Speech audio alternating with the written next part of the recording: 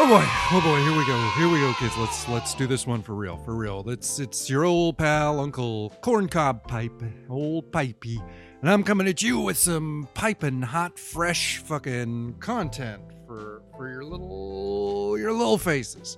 What are we doing here, kids? Hey, sometimes, me, I fucking love sitting around on my butt and watching movies. And recently I watched the movie Mandy.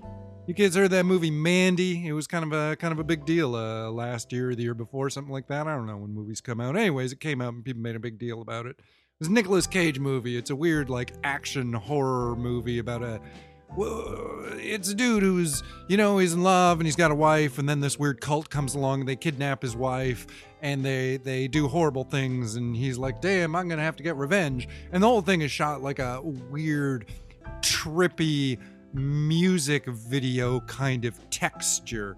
It's visually it's one of the most beautiful films I think I've ever seen in my life. I was just blown away by the visuals.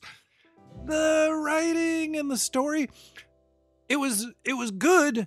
There just wasn't enough, it was a good first half of a script, but it really needed a lot more work and a lot more fleshing out to be something interesting I could care about. The other really big criticism I have of it, and this is going to be really harsh for a lot of people, but I'm me, kids. I'm fucking the guy who tells it like it is. I don't fucking bullshit any of you kids. Fucking I get right to the core, the guts of the matter. I think it would have been better if it hadn't been Nicolas Cage starring in it. I think he's good in it. He's fine. His performance is interesting to watch, but it also ruined the movie for me. Because I am so aware of Nicolas Cage as being an actor and being a celebrity and being a famous person that I couldn't believe in this character. I could never see this character. I never felt like this character he was playing was a real person. I felt like I was watching a documentary about Nicolas Cage getting to be in a crazy movie, which is fine. That's fine. It was good. Here's my thing is when I watch a movie, when the movie's done, I always ask myself, do I wish I'd had that time back? Do I regret sitting there and actually watching this movie? That's my biggest high. I don't know if I'm going to watch it again. It's fine, maybe I'll watch a few scenes of it on YouTube or something like that. I don't know. But it could have been so much better. It had the basis to fucking grow something great out of. It was a great movie with nothing bad in it. It just, again, the only thing in it that was, I don't like to say that Nicolas Cage was bad. He did a good performance.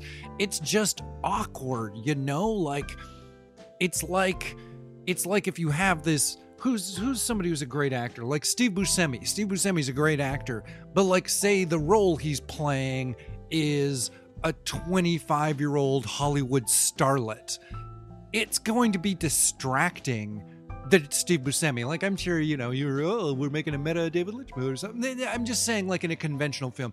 I'm just saying it's distracting to have world-famous Nicolas Cage weirdo, and then I'm watching this small indie film.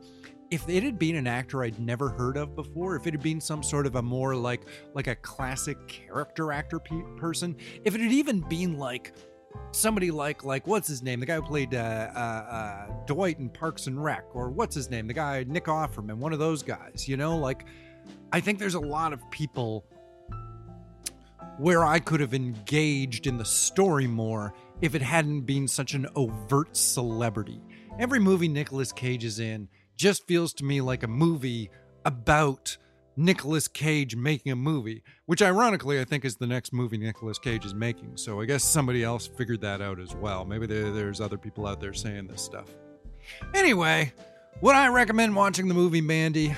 I guess I would. Visually it's very wonderful. I don't know if I loved it in the writing. That it was good. Man, it could have been a little more. It could have been a little more. Anyways, kids, I'm fucking Uncle Slash the Ninja Turtle, and that's me talking about stuff, and thank you so much for listening. Have a great life, kids. I'll talk to you later. Bye.